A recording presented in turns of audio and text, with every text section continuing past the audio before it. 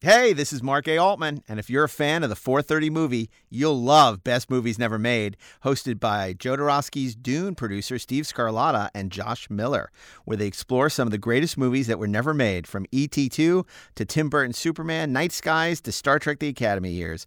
New episodes available every other Monday, wherever you listen to podcasts. Hey, this is Chase Masterson, host of Disco Nights, inviting you to join us every Sunday as the disco party continues with our fabulous guests. Like us. Like you. And you, our audience. So we'll see you here next Sunday night. Bring your disco shoes. If you're a Star Trek fan, you should listen to Inglorious Treksperts, the ultimate Star Trek podcast for sci-fi fans with a life. Listen to it wherever you get your podcasts. Hey, this is Mark A. Altman, and this is a special encore presentation of Films About Filmmaking Week. This was our first attempt to do a riskier episode of the series. You know, we'd done a couple which were sort of very genre heavy. We knew they would do well. They all did. 7 Days of 007, Superhero Weeks. We were very much in the Sword and Sorcery, which was a huge episode for us. But this was the first time we decided to go the cinephile route. You know, we were going to get away from the genre stuff, and we weren't sure what the reaction would be to Films About Filmmaking Week. And we were so gratified to see that we held our audience. It continues to be a perennial. It was a very successful episode for us. It continues to be. And I think it's one of our best episodes. I mean, you can sense the love we have for movies about movie making. You know, we always talk about how all of us, you know, came out here to make film and television. It was kind of like Close Encounters. We're all making our mashed potato mountains. Some of us heard the signal, some of us didn't. But we're lucky enough. In fact, the reason we're on hiatus is because we're all working. So it's a good problem to have. You know, we weren't anticipating going to season 2 so early, but Ashley is running a show right now, and Steve's working with him. I can't say what it is. I'm doing a show, and Daren's on a show. So it's a good problem to have. So we're on a hiatus while we hopefully are making some good television, and we'll be back though with season 2 this spring, and we're looking forward to getting back in the studio and doing some new theme weeks. But meanwhile, you can enjoy an encore presentation of Films About Filmmaking Week, which features some great movies. And if you haven't seen them, you should check them out, because I think it's everything we want in a show. It's some of the classics, but also a few more esoteric movies that you may not know about that you may want to enjoy checking out. And recently, Susan Kazmarek asked us on social media, how can I see these movies? Well, if you've exhausted streaming, you can. All this stuff is available on Vudu and iTunes, or you can go on Amazon or your local video store. Good luck with that. But everything we cover is either available on digital or DVD Blu-ray. So if you're persistent, you can find the movies. I think the only movie we talk about this week that isn't available, that's going to be harder for you to find, is The Oscar.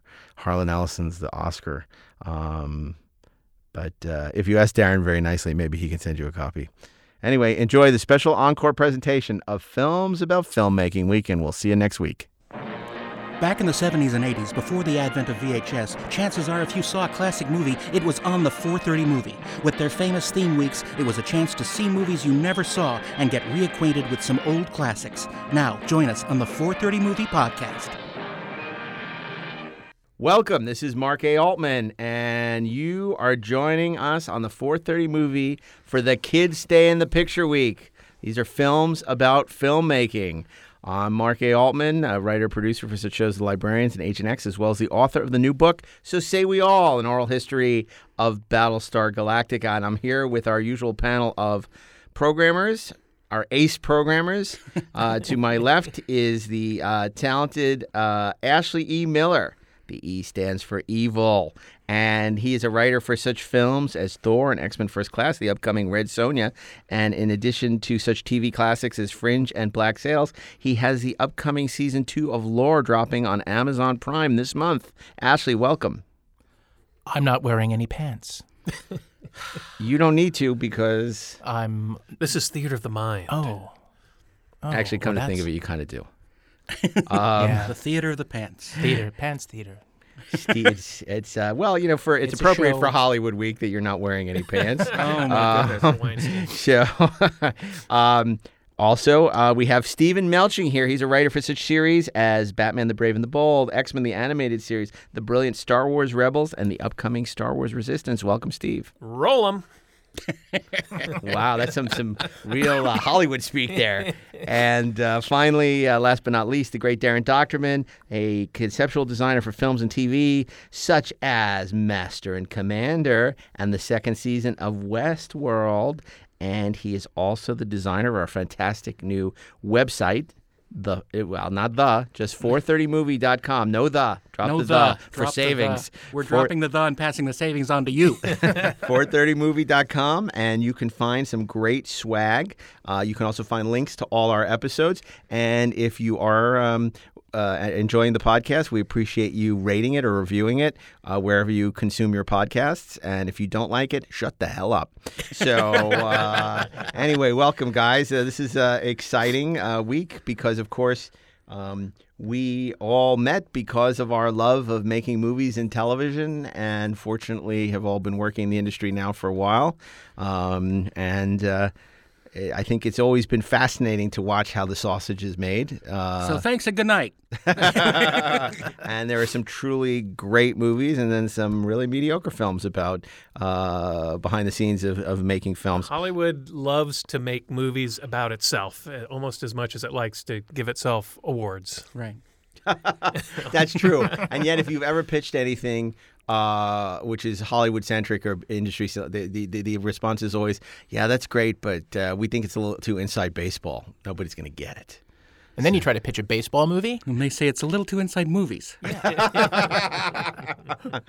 So, Steve, Sure. Monday, usher us into Kid Stays in the Picture Week. Well, there's one film that has always been close to my heart since it came out in the 90s.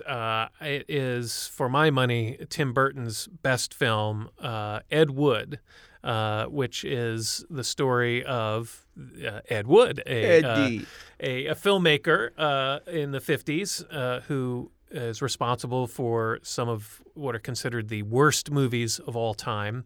But what I love about this movie... They've never seen a movie by Uwe Boll. But what I love about this movie is the tone of it, the spirit of it, this story of this guy who has such tremendous passion for filmmaking, and yet his reach exceeds his grasp. He can't. He's not good, but he's so wants to be passionate. Good. He's so passionate, and it's infectious. And how he puts together this group of weirdos and like-minded people to go along with him and make these lousy movies. And he strikes up a friendship with one of his film idols. Bela Lugosi, who is in the last years of his life, and played by the great Martin Landau. Martin Landau, God rest his soul. He was brilliant. You may know him as Commander Koenig from Space in 1999. He won an Oscar for that performance. And well-deserved. Rightly so. Eddie, I'm so broke. Let's shoot this fucker. It's such a quotable movie, and it has just a terrific cast led by Johnny Depp in my favorite performance of his. Yeah. And, it's just a wonderful film. It's funny. It's moving. It's weird. Well, the next one will be better. It's so funny because, La La Land talks about, the dreamers who make, movies. And I love La La Land. Truly, Ed Wood is an homage to the dreamers because Ed Wood was a man of very little talent but of great passion. And it's so great because I don't think the film is ever malicious. No, that's what's so great about it. You are really rooting for this guy, and you can see that he's not good. The stuff he's making. What's her name? Plan 9 from Outer Space. Well, I know the actress who plays his girlfriend, Sarah Jessica Parker. Sarah Jessica Parker. Yeah. He goes on this whole rant about these movies are terrible. You're wasting your time, and maybe she's right, but you are so with this guy and you want to see him succeed. You're pulling for him. And when they're breaking into the studio to steal the giant octopus, you want them to get that octopus and you want them to make their days and get their shots. You want them to get through that door. Exactly. And just his struggles with money and with cast and crew and with shady producers and getting baptized to sort of bilk a church out of money for funding his Do movies. you pledge to renounce Satan and all his evil? Sure. Sure. Yeah, Bill Murray, of course. Yeah, Bill Murray, another great in a smaller role, but is terrific. In one of the first of his smaller role appearances, actually. Yeah. And yet anyone who has financed or attempted to finance an indie movie, can see so much of reality in that, as crazy as it feels with the church and then, will you cast my girlfriend and all this. It's so typical of the way that the business really works. And it's just a great film. And it climaxes at the premiere of Plan 9 from Outer Space. This is the one they'll remember me for. Yeah. And you're so happy that he did it. He triumphed over adversity. Mm-hmm. It's an underdog story, and it's just wonderful. And it has a terrific screenplay by Scott Alexander and Larry Karaszewski. And Tim Burton, it was terrific directing. It's filmed in black and white. And it's beautiful. The 90s. So ballsy to have done that, and it works so well. Yeah. And it is a relentlessly positive movie about the power of believing in your own creativity. And I think, for me, my takeaway from that film was, look, a lot of Hollywood, I think, has turned to sort of self-indulgent, kind of self-loathing into kind of a bit of an addiction. I think we all know people who work in this business who don't seem to be having any goddamn fun. And the truth of the matter is we're so blessed, we're so privileged to work in this business where we can create things that we love.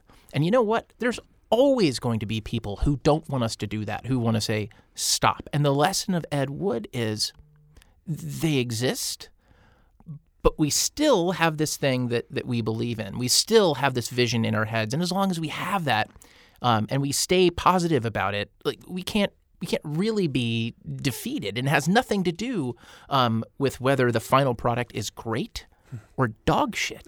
It has to do with how we feel about it. And I think that's what's so powerful about Ed Wood. And I think as long as we don't care if we're recognized until after we're dead. Yes, pretty much. But how many people are recognized even then? Well, it's so great because Scott and Larry, who've sort of become the kings of the biopic, done so many magnificent biopics. People versus Larry Flint, the O.J. miniseries for American Crime Story, Man on the Moon, Agent Cody Banks.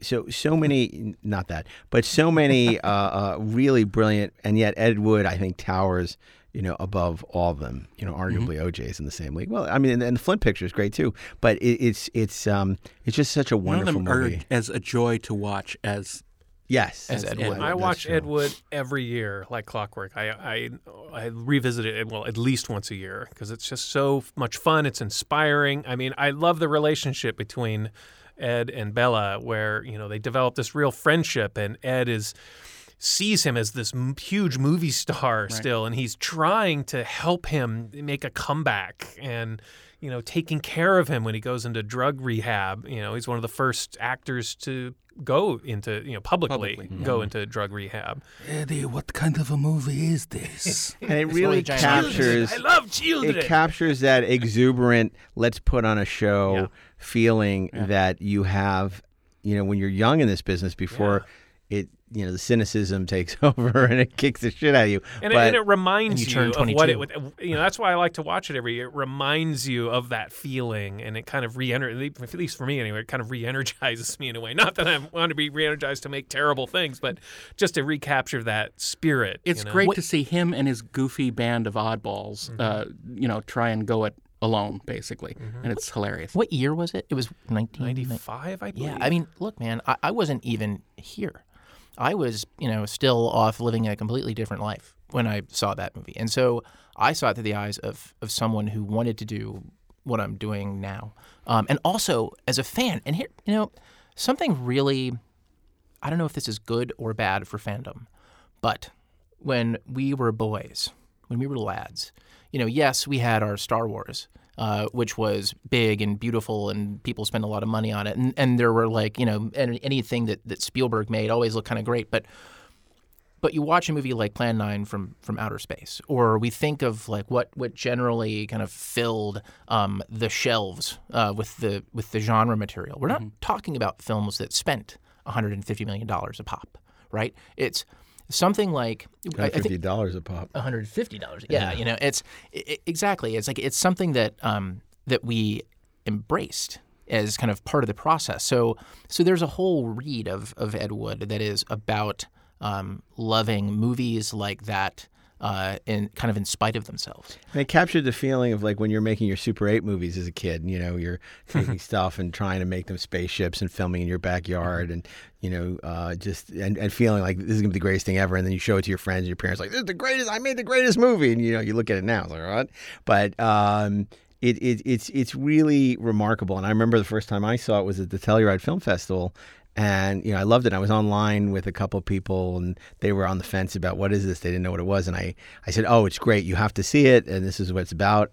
And they said, wait a second. After I explained it, it's like, wait, and it's great? I said, yes. No, it's great. You have to see it. And I remember it was an older couple, you know, it's two septuagenarians, and I ran into them a couple of days later online for another film. And they say, we're so glad that you told us to see. We would have never seen it based on the description, but based on your recommendation, we went to see it and we loved it. And, you know, it's one of those discoveries for people who don't know the genre and don't know who Ed Wood is like we do that I think they come to and really be surprised. And there's another wonderful element in it, too, which is Ed Wood is a character who's struggling with an untraditional sexuality in the film, and he's never judged by it. I mean, one girlfriend judges him on it, but ultimately he's accepted for who he is, and throughout over the course of the film, in Agora sweaters. So, he sort of kind of literally comes out of the closet in a way. You know, he's not homosexual in the film, but he likes to wear women's clothing. He's transvestite. And he's not judged by it.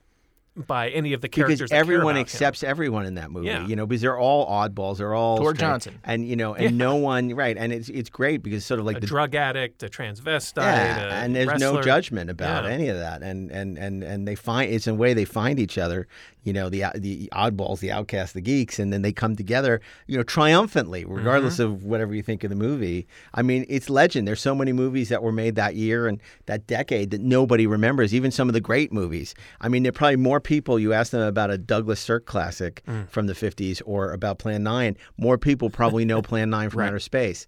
It's a really remarkable thing. And it also has a terrific music score by Danny Elfman that kind of captures... Wasn't it Howard Shore? Oh, no, you're right. It is Howard Shore. Oh, my gosh. But Danny Elfman kind of really wished that he had... Yeah. Because it would have totally... Brilliant. It's a terrific score. Yeah, it captures both that sort of cheesy, you know, sci-fi film of the period flavor, but also has a really sort of moving, emotional score to it as well. Yeah, that's great. That's totally great. Agree. Darren, yes, that was Monday. Monday is Ed Wood. Tuesday is... So Tuesday is a movie that a lot of people have forgotten about, as far as I know, because no one ever talks about it anymore. It's from 1989. It's called The Big Picture. Oh, really? Yes. I was going to mention that. Yeah. Oh, that's interesting. It wasn't my choice, but I was going to mention it. It's one of my favorites. It's Christopher Guest before he started doing his, unscripted sort of semi-documentaries. Really, the first one after Spinal Tap. But before it's after Spinal Tap, but before Waiting for Guffman, and it's a lot of fun. It's not great. There are some parts that are a little goofy in it, but it's really funny, and it stars Kevin Bacon as this film school grad. Incidentally, the script for this movie was originally about an older filmmaker trying to get his movie made in Hollywood, and it sort of mirrors the story in the movie in that no one would buy it with an older filmaker. Right, so right. He had to make it a film school guy. He's going to like AFI or some equivalent thereof. Up on the hill at this sort of AFI-like school. And he basically is thrust into the blender of Hollywood, and he has this sort of pure idea at the beginning for this black and white film that he wants to make. And it's this Bergman-esque. It's this Bergman-esque, story about adults dealing with adult things, and the machine of Hollywood grinds him up and spits him out. And it is incredibly enjoyable. There's And a accurate. great and accurate. There's a great supporting cast. Terry Hatcher's in it. Jennifer Jason Leigh plays one of his schoolmates at the film school. And the great J.T. Walsh. Yes, is the exactly. studio executive. J.T. Walsh is so great. so amazing in an office that is sort of reminiscent of the way Amblin was, with all the southwestern things, and he collects thimbles. It and changes though every time he goes. That's the thing. Oh, sorry. Every time the J.T. Walsh moves to a different studio after he's fired from the previous one, he has a different style, and it's just hilarious. But I highly recommend it if you can find it. It's on DVD. It's on Blu-ray. I almost ordered it. I haven't seen the Blu-ray. It is on Blu-ray. Okay. It's on Yeah, Blu-ray. yeah. I And think it's cheap, too. It's less Echo than Bridge $10. put it out. It's pretty Okay, cheap. good. And I think they just added to a collection of films on filmmaking or something. It's well worth your time. It really captures the film school experience as Yeah. well. Oh, It's dead on film school experience. I mean, I was in film school at the time the film came out. It was eerie how It was one of the first laser discs I ever bought, and I think that's how I saw it. I don't think I saw it in a theater, and it's wonderful. It's a few years. It precedes another movie which is somewhat similar, which is Swimming with Sharks Right. with Michelle Forbes and Frank Spacey. Whaley. And which deals with a guy who's working for an abusive assistant, but it's that kind of breaking into the film business. I think Big Picture is a better movie, but I like Swimming with Sharks also. Yeah. And Big Picture is not a film that people talk about a lot. Exactly. It's so entertaining, and the parodies throughout as he Right. is trying to retool the movie based on studio notes is He spends the whole Very he accurate. gets his big break to make his feature, and he realizes that he's not going to be able to get everything he wants, and just watching him compromise one after the other and try to please everybody that he's trying to please, and he ends up making garbage as a result until the end when he's finally able to Right. make be his unshackled. vision Yeah, of it. and it's so funny because they show the other faux AFI candidates and their films, Right. which is just so entertaining. All the archetypes and the genres, and it's really a delightful. But I think film. the greatest part that I think about it is that his movie idea is really terrible.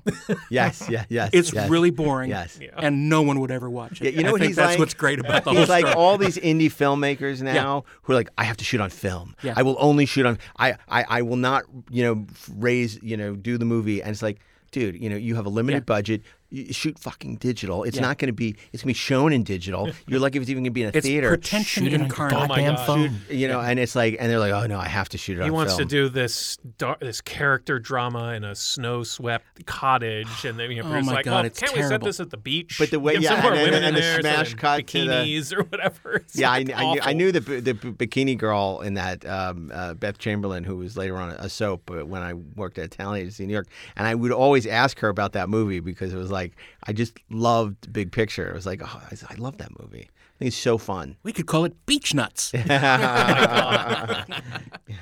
But Now yeah, I it's want a to go great home choice. and order that Blu-ray. Yeah, I've been it's a good wanting one. to rewatch it. Yeah, it's that's really a good. great choice. And so far, two very unexpected choices from both of you. So I'm curious to see what Ashley has to say. What I have to say, Mark, is a nutless monkey could do your job. A nutless monkey.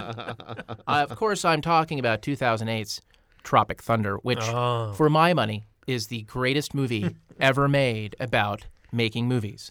Directed Wrong. by... Yeah, totally true. I Directed love by- the movie, but you're wrong. Okay. Okay. Maybe. We'll Directed get by to that. Ben Stiller. Right. I would argue that it is Ben Stiller's best movie. Maybe. Okay. It's better than Zoolander 2, I'll give you that much. Yes, I'll agree with that. And it's amazing. Robert Downey Jr. I would describe him as a revelation in this film. He's a dude dressed up as a dude playing another dude. He has truly excellent advice on what will and will not win you an Oscar. And really sort of on-point analysis of I Am Sam and Forrest Gump. Well, he's playing this Australian actor that is basically in blackface, playing a black actor, playing a black role. It's crazy. And then, yes, Yeah, this movie is it's basically it's a dramatization of I think one of the Apocalypse Now. Apocalypse Now, but also one of the sort of the key metaphors of making anything in this town, which is you're going to war. Right. You've got your army and you're going to war, and you got to get.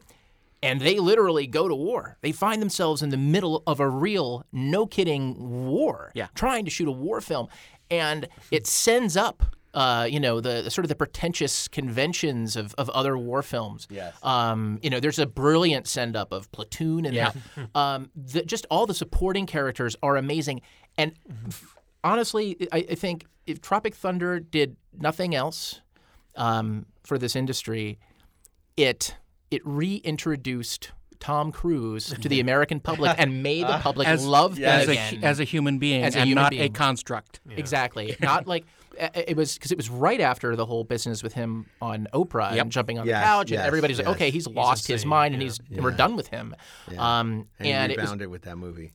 Absolutely, because he was just so great. And that's another in a long line of like these great studio boss performances, like his performance, and that's great. Then you had Michael Lerner and Barton Fink, brilliant as a studio boss. There are a couple of like these iconic, obviously.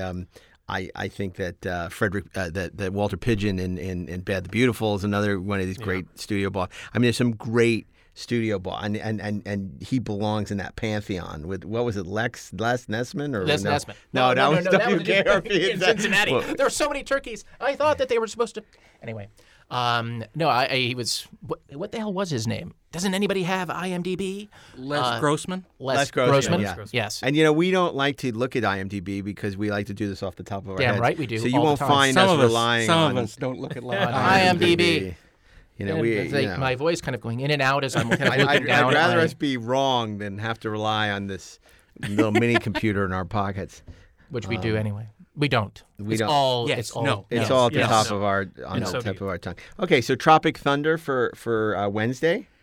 Does anybody want to dispute that, or are we going to let that one slide? Do I hear? Well, there are dissenting a vote? lot. I mean, I think once we get to discussing the potential Friday film, there are a lot of great films we haven't touched on yet. Yeah, so I know, we and might I'm want to about revisit to some of talk these, about but- them right now that we've gone through the Them? No, you're Thursday. Yeah, Thursday. you got to do Thursday. You have I'm to do a going to pick. do Thursday. All right. What's your pick? Well, now that we've just gone through the confection sickly sweet, I'm ready to. Confection. I'm The dark ready. side. I'm ready. We had our little appetizers. I'm ready for the real Thunder Thunder is is deal. gonna about the get madness serious. of making films. Let's get serious. Okay. We're Let's get serious. now. Okay. Yep. Look, this is a no-brainer. I know what you're going. Oh, good. Well, I have two, No. but I'm going to start with the one that you can't do this movie week, films about filmmaking, without starting with the granddaddy, the masterpiece, Sunset Boulevard. Yeah. Oh. I mean, you have to. Billy Wilder's classic movie featuring the incomparable William Holden as a struggling screenwriter who basically becomes a kept man for Norma Desmond, played by the brilliant Gloria Swanson. He becomes literally her pool boy. Yeah. And I mean, it's filled with that sparkling Billy Wilder, cynical, dark dialogue that typified almost all of his movies, and then it's just filled with genius performances, and you have Otto Preminger in there playing. Not Otto Preminger. No. Von Stroheim playing, Yes. who's brilliant as the butler. Quiet, the musicians mustn't hear. and then Cecil B. DeMille playing himself. Yeah. The imperious Cecil B. DeMille. I mean, it's such. It's a film noir. It's a film about filmmaking. It's a twisted romance. And it's also a document of Hollywood. Oh, yeah, because you got Buster Keaton in there. Yeah. I mean, you have these classic actors. I mean, you have the whole story. Gloria Swanson was a huge silent film star who couldn't get arrested, and then plays basically herself. Yeah. I mean, it's brilliantly shot. Mm-hmm. A lot of those locations are still here in town. Well, I have a little story about that. You got Gloria Swanson to take you home and become her pool boy. No. I don't have a pool. But no. the girl that he meets, who works as a writer assistant At Paramount. at Paramount, where the Star Trek offices were. her office up those stairs, up above stage 9, is my office when I was working on the pilot of Voyager. That's Wow. where And that's was she my still there office. working on the? She was not still there. Is it Voyager or Voyagers? No, it was Voyager, Okay. the TV show. Star Trek. Oh, yeah. Yeah, I she know, was but wearing there a was Voyagers with John Eric Hexum. He He right, got like- confused. yeah. I said, exactly. don't aim that at your head. Oh God! man. Is it too soon? Wow. I know it's That not was too 30 soon years actually, ago. because it was Harsh. like yeah. But yeah, that was my office, and I would. That's gotta be- It's that's crazy. hilarious. It's Wow. hilarious. I'm. That's amazing. That's pretty. That's pretty cool. You come out to Hollywood. You work on all these great shows, and then to be in the that's Hollywood history right Yep. there. Yep. I mean, it's like when we filmed Free Enterprise on the stages where they filmed Citizen Kane. It was just like the weirdest thing for us. Well, Sunset Boulevard, no dispute, is a stone cold classic. It's one of those just great films that you hear is great, and you're like, is it really that great? And then you watch it. Yeah, it is that great. Is It it is weird that I terrific. think of it as a horror movie? Yeah, It is a horror I mean, it is. That's why it totally is a horror movie. You have the haunted house. You have the strange denizens. It's completely and a the horror opening movie. shot unsettled me. where's a body dead in the pool, Right. with the What? basically the tilt. No, I'm talking about the opening of the movie. There's the first shot, Yes. and you're looking up through the pool. Yeah. With and the dead man the dead man narrating. floating. Well, that's the spoiler right there. Well, Yeah. sorry. Yeah. Okay. It's So- 60-year-old movie spoilers. He says Damn it's it, him. Melching. Yeah, that's true. He says it's him. Okay. Fair It's enough. all right. That's spoiling like the It's the sled. second 35. But yeah. So. So what's your other? You had another. Well, another yeah, and I would put this Put into this out for consideration Friday. for Friday. So Thursday, Sunset Boulevard. I agree. Friday, and I truly feel like talk about a great movie about filmmaking is Kirk Douglas in The Bad and the Beautiful. Yeah. I mean, just an amazing film. He plays Jonathan Shields, a studio executive that everyone hates, who's basically he got a lot of people their starts and then managed to alienate a screenwriter, an actress, and a director that he worked with, played by William Powell, Gloria Graham, and who was it? And then. Who was it? I think it's time to go to IMDb. So Don't go to IMDb. and Oh no! I was just reminding you were myself answering of your something phone. else. but anyway, Yeah, yeah. it is a brilliant movie about redemption. It really captures again. All these Hollywood movies have, for the most part, have the same thing in common. They're all cynical and dark and about betrayal, and which is why the outliers are sort of Tropic Thunder and Ed Wood, and that's why it was nice to start the week with Ed Wood, because I think we're sort of going down the heart of darkness, down the river, and it's getting darker and darker because, by the time you get to something like Bad and the Beautiful, I mean, that is really a remarkably So it was Lana Turner, Lana Gloria Turner, Graham, and of course. Dick Powell. Yeah. Okay, I missed Lana Turner. How did I miss Lana Turner? Thanks, Google. As long as we're down in the pit with that. Oh, wait, I have another quick story about. Is this about a different movie? Yeah, this is about a different movie, but go ahead. So, literally the first day of film school at USC, they showed us this movie, The Bad and the Beautiful. They had all the incoming freshmen, brought us into the Norris Theater, and showed The Bad and the Beautiful as like 30% left, and we're never seen like, again. this is what you guys are getting into. This is like, this was in the 80s when they showed us this. But it really is a terrific drama about at least the studio system of Hollywood. Agreed. I think that I would be remiss if I didn't mention Robert Altman's The Player. Yes. True. For sure. To me, that is the most realistic portrayal of certainly the studio end of the business, and it's a fairy tale, A dark fairy tale. a very dark fairy tale. But the characters in it are so real, and their motivations are incredibly real, and it's just so much fun to watch, to see what could be stereotypical performances. But they're spot on. And it's so meta, too, because Yeah. you have them referring to the Touch of Evil shot Right. when When they're basically doing the Robert Touch of Altman Evil is shot. doing the Touch Yeah. of Evil shot. No relation, by the way. That's right. And then you have Tim Robbins giving one of the best performances of his career. Also, Greta Scacchi, who is another staple of 80s and 90s movies, who I loved, who sort of disappeared. Gudmundsdóttir. Who's terrific in that movie. It's also the movie now. And Whoopi Goldberg. It's the movie that introduced me, Pie. Steve.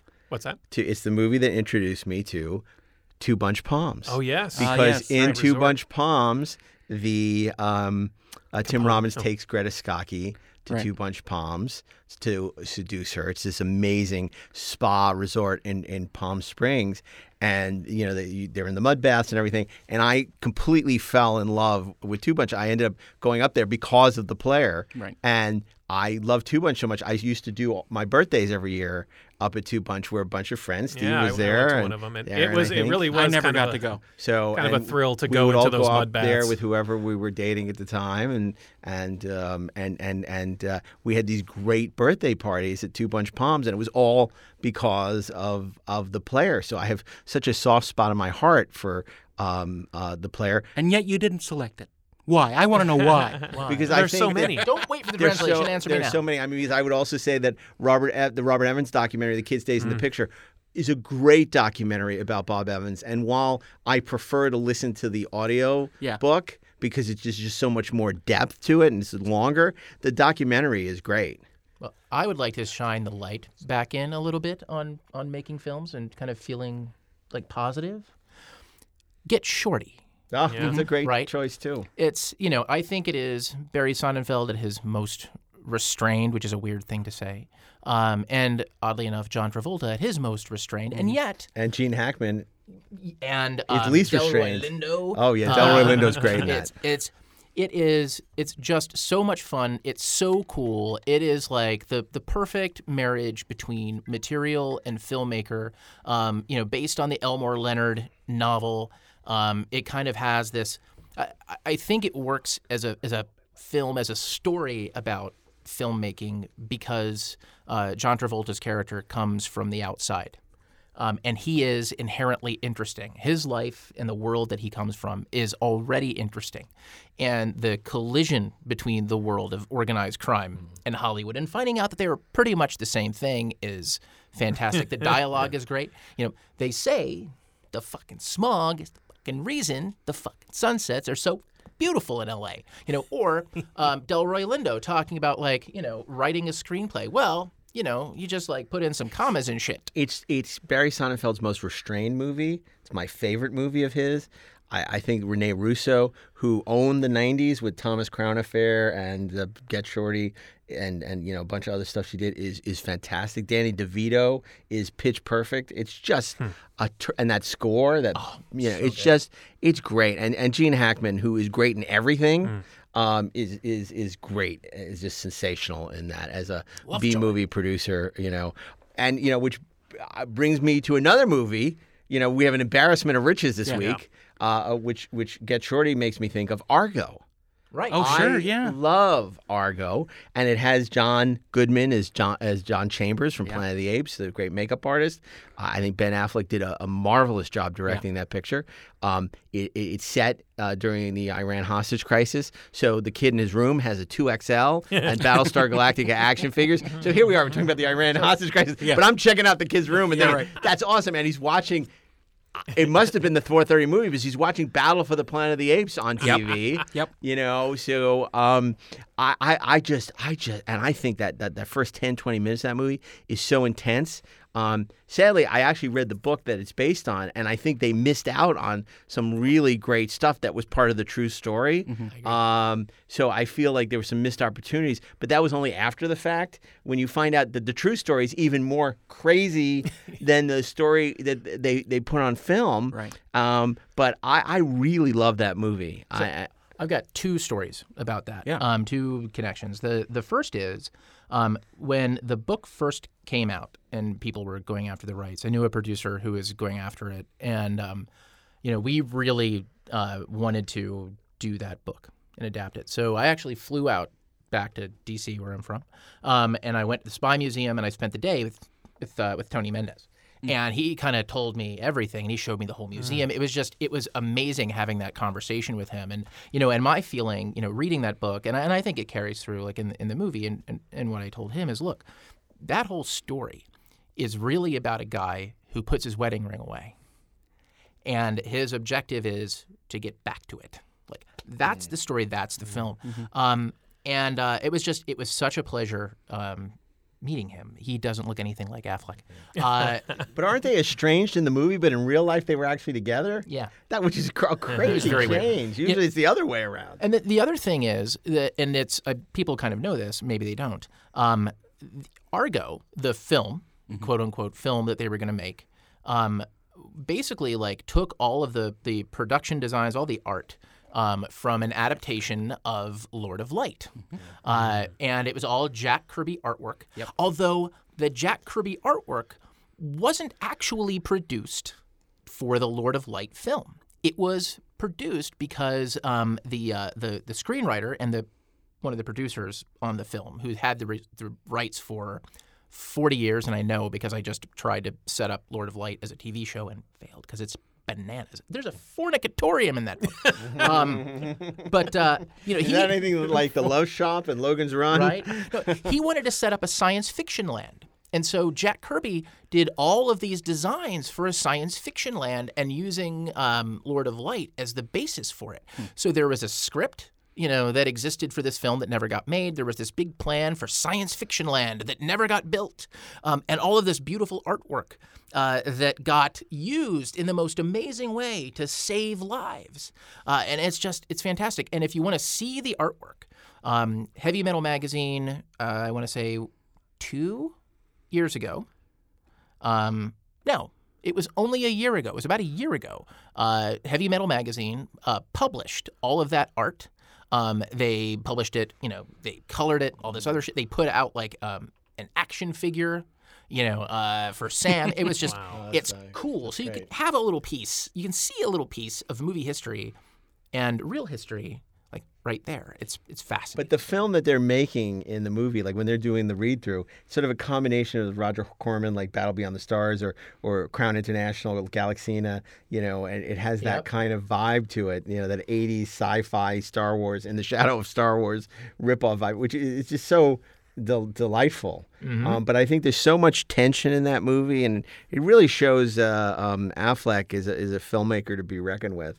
And, I'm not a big fan of multi-hyphenates, people who write, direct, act, because I'm so jealous of them. No, but, he's the real deal, I feel. Stupid Orson Welles. And, there's only a few Orson Welles, Woody Allen, people like that who, can master all those disciplines. They're few and far between.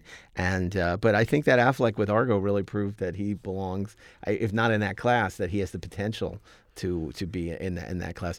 Well, I had a couple other films I wanted to throw out, but very quickly to tie in off of Argo, John Goodman was in a film that's a lot of fun called Matinee, where he plays a William Castle-esque film producer who's showing his crazy. It's sort of Ed Wood-like bad horror movie down in Florida during the Cuban Missile Crisis. And the film within a film, Mant, right, is great. Cheesy monster movie. So I'm going to throw out a couple of documentaries because I love documentaries, and there are some really great documentaries about filmmaking. First one, Burden of Dreams, which is Werner Herzog's or Les Blanc's documentary about Werner Herzog's Fitzcarraldo, which is the story of making the movie is an epic in and of itself. The film Fitzcarraldo is ostensibly the story of moving a riverboat over a mountain in the deep jungles of South America. And they filmed this movie on location, and they were dealing with, hostile indigenous tribes and poisonous snakes. I mean, there's the stories and a leading man, Klaus Kinski, who was literally ready to murder Werner Herzog, and he famously said he was going to quit the film, and Herzog told him, if you get in that boat and leave, I have 5 bullets in my gun, and the 6th one is for me. I mean, it's a really terrific documentary about the epic struggle to make this film. I love that Werner Herzog said he wants to play a Bond villain. I'd love to see that. Oh, that would be amazing. That's amazing. My kid, by the way, my 9-year-old, has, since he was about 4 years old, been able to do a spot-on Werner Herzog. What? Because Herzog narrated and somehow produced, had something to do with this animated dinosaur movie called Dinosaurs Alive, which is sort of like a It's not a documentary, but it's sort of presented as though it's a documentary, and he narrates it. And my son at this point was watching these documentaries, like Planet Dinosaur, all this other shit, and he would just repeat the dialogue back. But he didn't know what an accent was, so he's doing John Hurt. He's doing Kenneth Branagh. And then, all of a sudden he pops off with a Werner Herzog. It's like, Daddy, we have to cross oceans of time to... And I'm like, what are you saying to me, man? What's happening? So, yeah, Werner Herzog is a Bond villain. I'm on board. Or my 9-year-old. The other couple documentaries I want to mention, one is called Overnight, which is a documentary about the filmmaker of Boondock Saints. Yeah. And how Crazy. he went on this crazy ego trip and was documenting, had his buddies make a film about himself because he's convinced he was going to be the next superstar director. I used to go drinking occasionally at that bar where he famously he made Weinstein's buy for him. Yeah, as part of his deal for his big script, they had to buy him a bar. And anyway, it's a really funny, horrific film about an ego trip. And then another movie that I revisit at least once a year is American Movie. The documentary about this guy is very similar to Ed Wood in a way. This kind Colvin. This guy, Mark Borchardt, up in Wisconsin, who is a really passionate film lover and is desperately trying to get his films made any way he can. And he does it with, his good friend Mike Shank, and he drafts his mother into it and his friends. And it's just such an kind of an inspiring story to me. This guy, he's not particularly talented, although I think he does have an eye. He does have a good cinematic eye. You're being charitable. No, I think you look at some of the images; they're actually pretty striking. And I just find it really. I always feel really good watching this movie because this is a guy who's he's so passionate and it's infectious in a way, and I just really identify with his struggle, desperately trying to get this movie made, and kind of succeeding making his short film. But I don't know. I really, Well, I have to say, here you talked about a few documentaries. There's such an embarrassment of riches. I mean, we touched on some, but there are still a few masterpieces we haven't even discussed. For Friday, we have to keep in mind. I mean, look, I mentioned Barton Fink. I don't think that should be Friday, but it's a great film about filmmaking, Coen Brothers. They also, Hail Caesar is, I personally like. It doesn't belong, I think, among the best, but there's so many great things about it, including introducing the world to Alden Ehrenreich. But there's some fantastic scenes in that movie, even if it doesn't hold on, and it's about Eddie Mannix, fictionalized version of Eddie Mannix, the old MGM fixer, which is, I think, a great story still to be told. But I mean, we didn't even mention Fellini's 8.5. Right. We didn't mention Paul Thomas Anderson's Boogie Nights. As opposed to Paul W.S. Anderson's Boogie Nights. Clint Eastwood's White Hunter, Black Heart. Right, about John Huston. And then Singing in the Rain. Well, I was just going to say how we neglected to mention, and I guess it's because we think about this, if we were doing a musical week, it would be a shoo-in. Yeah. Right. It probably is one of the great movies ever made about old Hollywood, but we don't think about it as a Hollywood movie, even though it probably, next to Sunset Boulevard, is the best of all these movies. Right. Bowfinger. Bowfinger, Oh my God, yeah. Bowfinger. Yeah. A wonderful comedy from Frank Oz. Love it. Steve Martin. Delightful. Eddie Murphy. It's like the color version of Ed Wood. Yeah. And then one that Darren and I really wanted to talk about. How can we have a conversation about this topic without this movie? 1968, The Oscar. Oh, well, that we may have a winner for Friday. Tell us about the Oscar. Oh my goodness! Or is Harlan Ellison around to talk about it? Harlan Ellison wrote the screenplay. Seriously, It's based on a novel, a best-selling novel, by the way. And it is the funniest film ever made. Unintentionally. Unintentionally. Stephen Boyd plays this sort of scrappy, streetwise hustler barker for a stripper named Frankie Fain. Frank Fain. It's all about Eve, basically done in but film. with a guy. Yeah, with a guy. Yeah. All about Adam. Yes. Oh, there you go. And his best about pal Frankie. is played by Tony Bennett. plays Jaime Kelly, the Irish Jew. And introducing Tony Bennett as Jaime Kelly. In his first and only starring And Milton role. Berle as his agent. Oh, my goodness. I mean, it's just... Elkie Summer, I mean, yeah. He's so Joseph bad. Cotton Joseph is a Cotton studio plays head. the studio head. Oh. Now, the Academy of Motion Pictures, Arts and Sciences has sort of seen to this film being buried, so it's very hard to see. We saw it, I think, all together at the American Cinematheque many years ago, where its screenwriter, Harlan Ellison, spoke. Right. And throughout the movie, there are just these huge guffaws of laughter. Well, a lot of them coming from yours truly. yeah. Because it was the first time I had seen the film. the first time I saw it. And I was laughing hysterically. And I have a very loud, high laugh. Yeah. And Harlan sort of called me out on it. And boy. he thought that I was a loudmouthed woman sitting in the back laughing at his precious movie.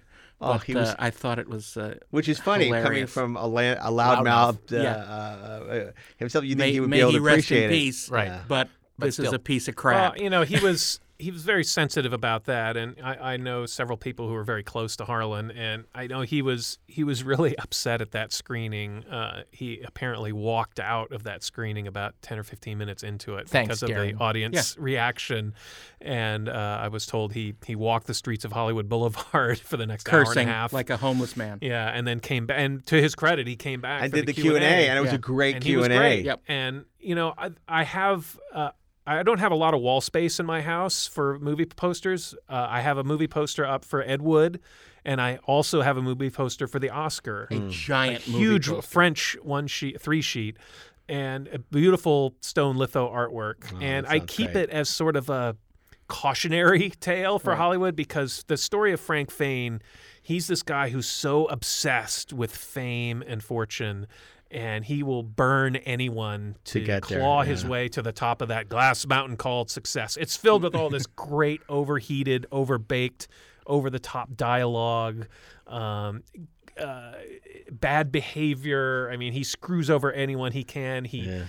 Gosh, what's his name? Ernest Borgnine is Right. in it as a kind of a detective that Kids he love hires Ernest to part of a Borgnine. smear campaign. Who later turns blackmailer Turns blackmailer to yeah. him. And I love this movie. there's just so many machinations in it. And also, if you can find it, SCTV in the early 80s did a parody of it back when no one knew what the Oscar was.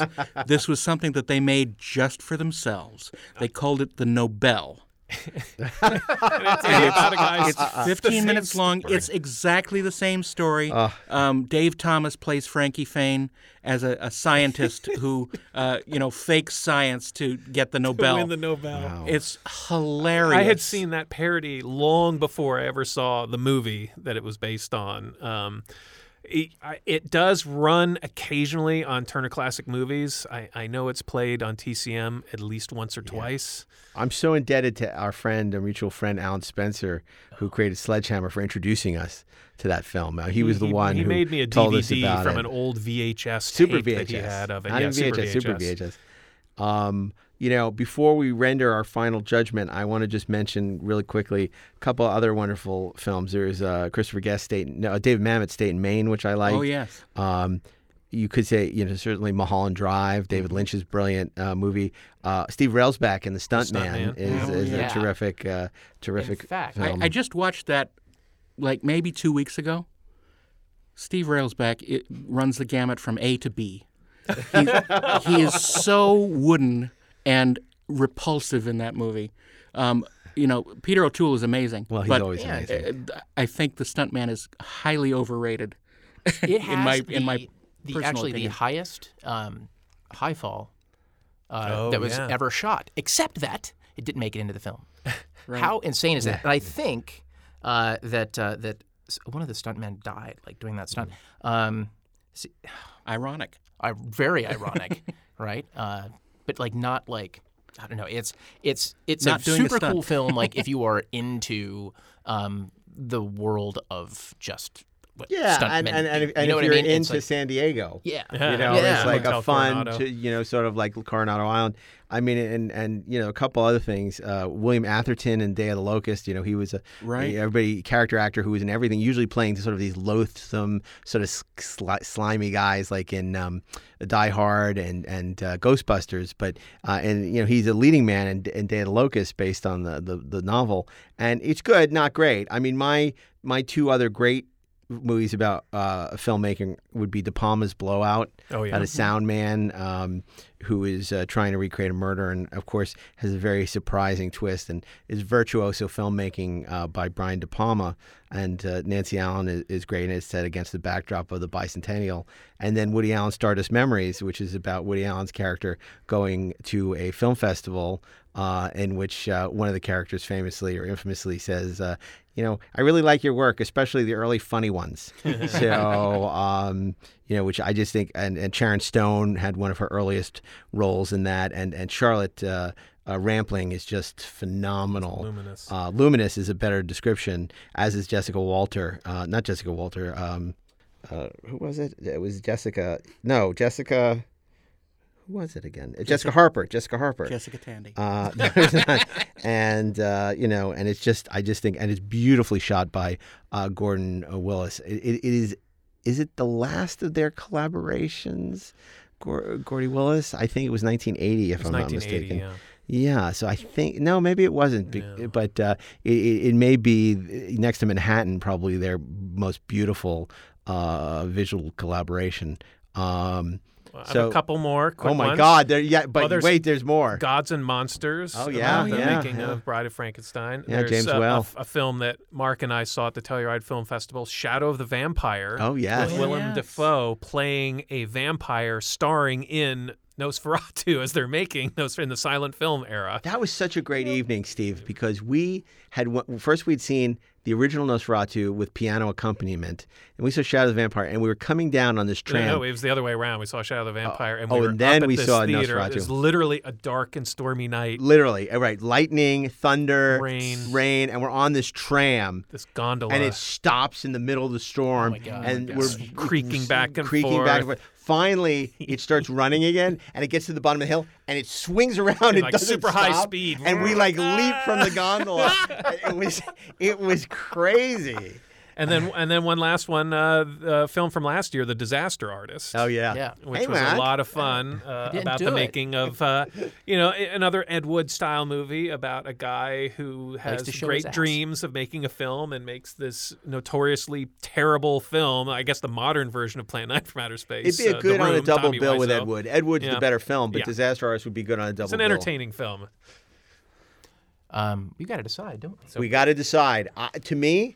And you tell me if you agree. I think it's a toss-up between not Sunset Boulevard. No. It's a toss-up between The Player and the Oscar. And the Oscar, yes. That's I think it's a toss-up between The Player and the Oscar. What do you think? I was going to pull for Get Shorty a little bit, but I have to say that I think that the Oscar is an amazing choice because it is so bad. It is just endlessly entertaining, and I would run home early from school. You might be able. It might be on YouTube. I don't know. It's funny. It's out of print, so it might be out there available. So it's something. And to keep what a appropriate tribute to Harlan Ellison. Who passed away recently. The great, brilliant, opinionated Harlan Ellison. Be careful what you're remembered for. To honor this movie. This wonderfully wacky, extraordinary. Product of its age. I don't think he should feel bad about it. I know he does, and it's a sore point for him. He did. I know he felt bad about it, but it really has. It's so entertaining. It's like Roger Ebert writing Beyond the Valley of the Dolls. It's just like one of these things where you can't really blame them. You just you got to respect them in a way. Yeah. Or Gene Roddenberry doing Pretty Maids All in a Row. Right. They're all awful, Yeah. but they're delightfully awful. And so much the better for us having those films in our lives. So I wonder if we maybe want to switch up the order and maybe start the week with Sunset Boulevard since it's, a heavy hitter, So let's try this. Sunset Boulevard Monday. Then maybe Ed Wood on Tuesday. Ed Wood Tuesday. Then the Big Picture. Big Picture and the Tropic Thunder on Thursday. And then bringing the Thunder on Friday. The Oscar. God, this was We have a week. This was a hell of a week. This was a tough one, and I wasn't sure we were going to get through it, to be honest. It's our longest one yet. I want That's to saying something. This was incredible. The Kids Stay in the Picture week. Really great movies. You can't go wrong with any of the movies we talked about this week. I want to remind you that Ashley Miller's show, working on Sean Crouch's brilliant Lore Season 2, is debuting on Amazon Prime this month, so check that out. Steve, you have Star Wars Resistance debuting on Disney Channel. And I got nothing. You do. You got the 430 Movie website at yes, that's right. 430movie.com. 430movie.com. Featuring amazing 430 Movie podcast swag, as well as a link to all our previous episodes. And coffee cups. Let's not forget the coffee cups. And, of course, I am going to be at the New York Comic Con speaking about Battlestar Galactica and moderating with Chris Parnell of Sony Pictures Television, a Ron Moore masterclass. Tickets are still on sale. And my book, So Say We All, An Oral History of Battlestar Galactica, is available wherever fine books are sold. And if you want to continue the conversations, or if we missed a movie, which I find hard to believe, where can they follow you on Twitter, Mr. Miller? You can follow me at Ashmaster0 on Twitter. And also, I will be at the Austin Film Festival from October 24th to the 27th. You can find me in the Driscoll Bar. If you buy me a drink, I might give you an opinion. He'll be the one in the 430 Movie T-shirt. Damn right I will. And if you like what we have to say, please go on Apple Podcasts or wherever you consume your podcast and rate us with the highest rating possibly available. Steve Melching. You can follow me on Twitter at Stephen Melching. And don't forget Day for Night and Living in Oblivion. Oh, my God, he's still going. He's still going. Stop the movies. Brad Pitt and Peter Dinklage, if I'm not mistaken, Living in Oblivion. Get me Dinklage. And that, we haven't seen it yet because it's debuting this month on HBO. The Hervé Villechaize story about making the man with the golden gun in Fantasy Island, which I can't wait to see. You can reach me at Twitter at Darren Doc, 1R. And I'm Mark A. Altman at Mark A. Altman on Twitter and Instagram. Thank you for joining us this week for the Kids Stay in the Picture Week. Films about filmmaking on the 430 Movie. We'll be back with an all-new theme week next week, only on the 430 Movie. This has been the 430 Movie Special Encore Edition. And this is your host, Mark A. Altman. I want to remind you that we'll be back with all new episodes of the 430 Movie this spring for Season 2. We thank you for joining us for the special encore presentation, and we hope you'll join us for some of our other shows on the Electric Surge Network, including the ultimate podcast for Star Trek fans with a life, the hit podcast Inglorious Treksperts about all things Trek. If you haven't checked out this show, please do, because it's awesome. And I don't say that about everything, but this is a great show and you'll love it. We also have, for you film fans, the best movies never made. This is Jodorowsky's Dune producer, Steven Scarlatta, and Josh Miller, writer of Sonic the Hedgehog, where every other Monday they look inside the making or unmaking of a film that never saw the light of a projector bulb with special guests, directors, writers, producers. There have been some great episodes on E.T. 2, Night Skies, Johnny Quest, Godzilla, He-Man and the Master of the Universe with Adam Rifkin. And, of course, Rob Burnett and myself join them as we talk about Free Enterprise, The Wrath of Shatner, the aborted Free Enterprise sequel. So some great episodes coming up. We hope you'll join us for that wonderful show.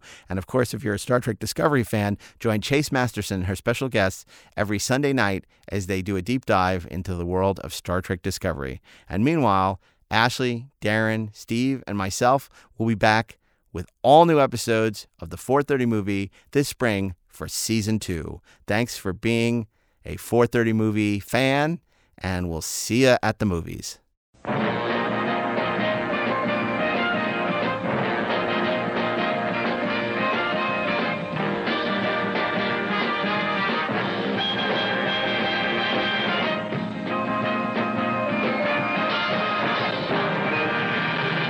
This podcast is a production of the Electric Surge Network.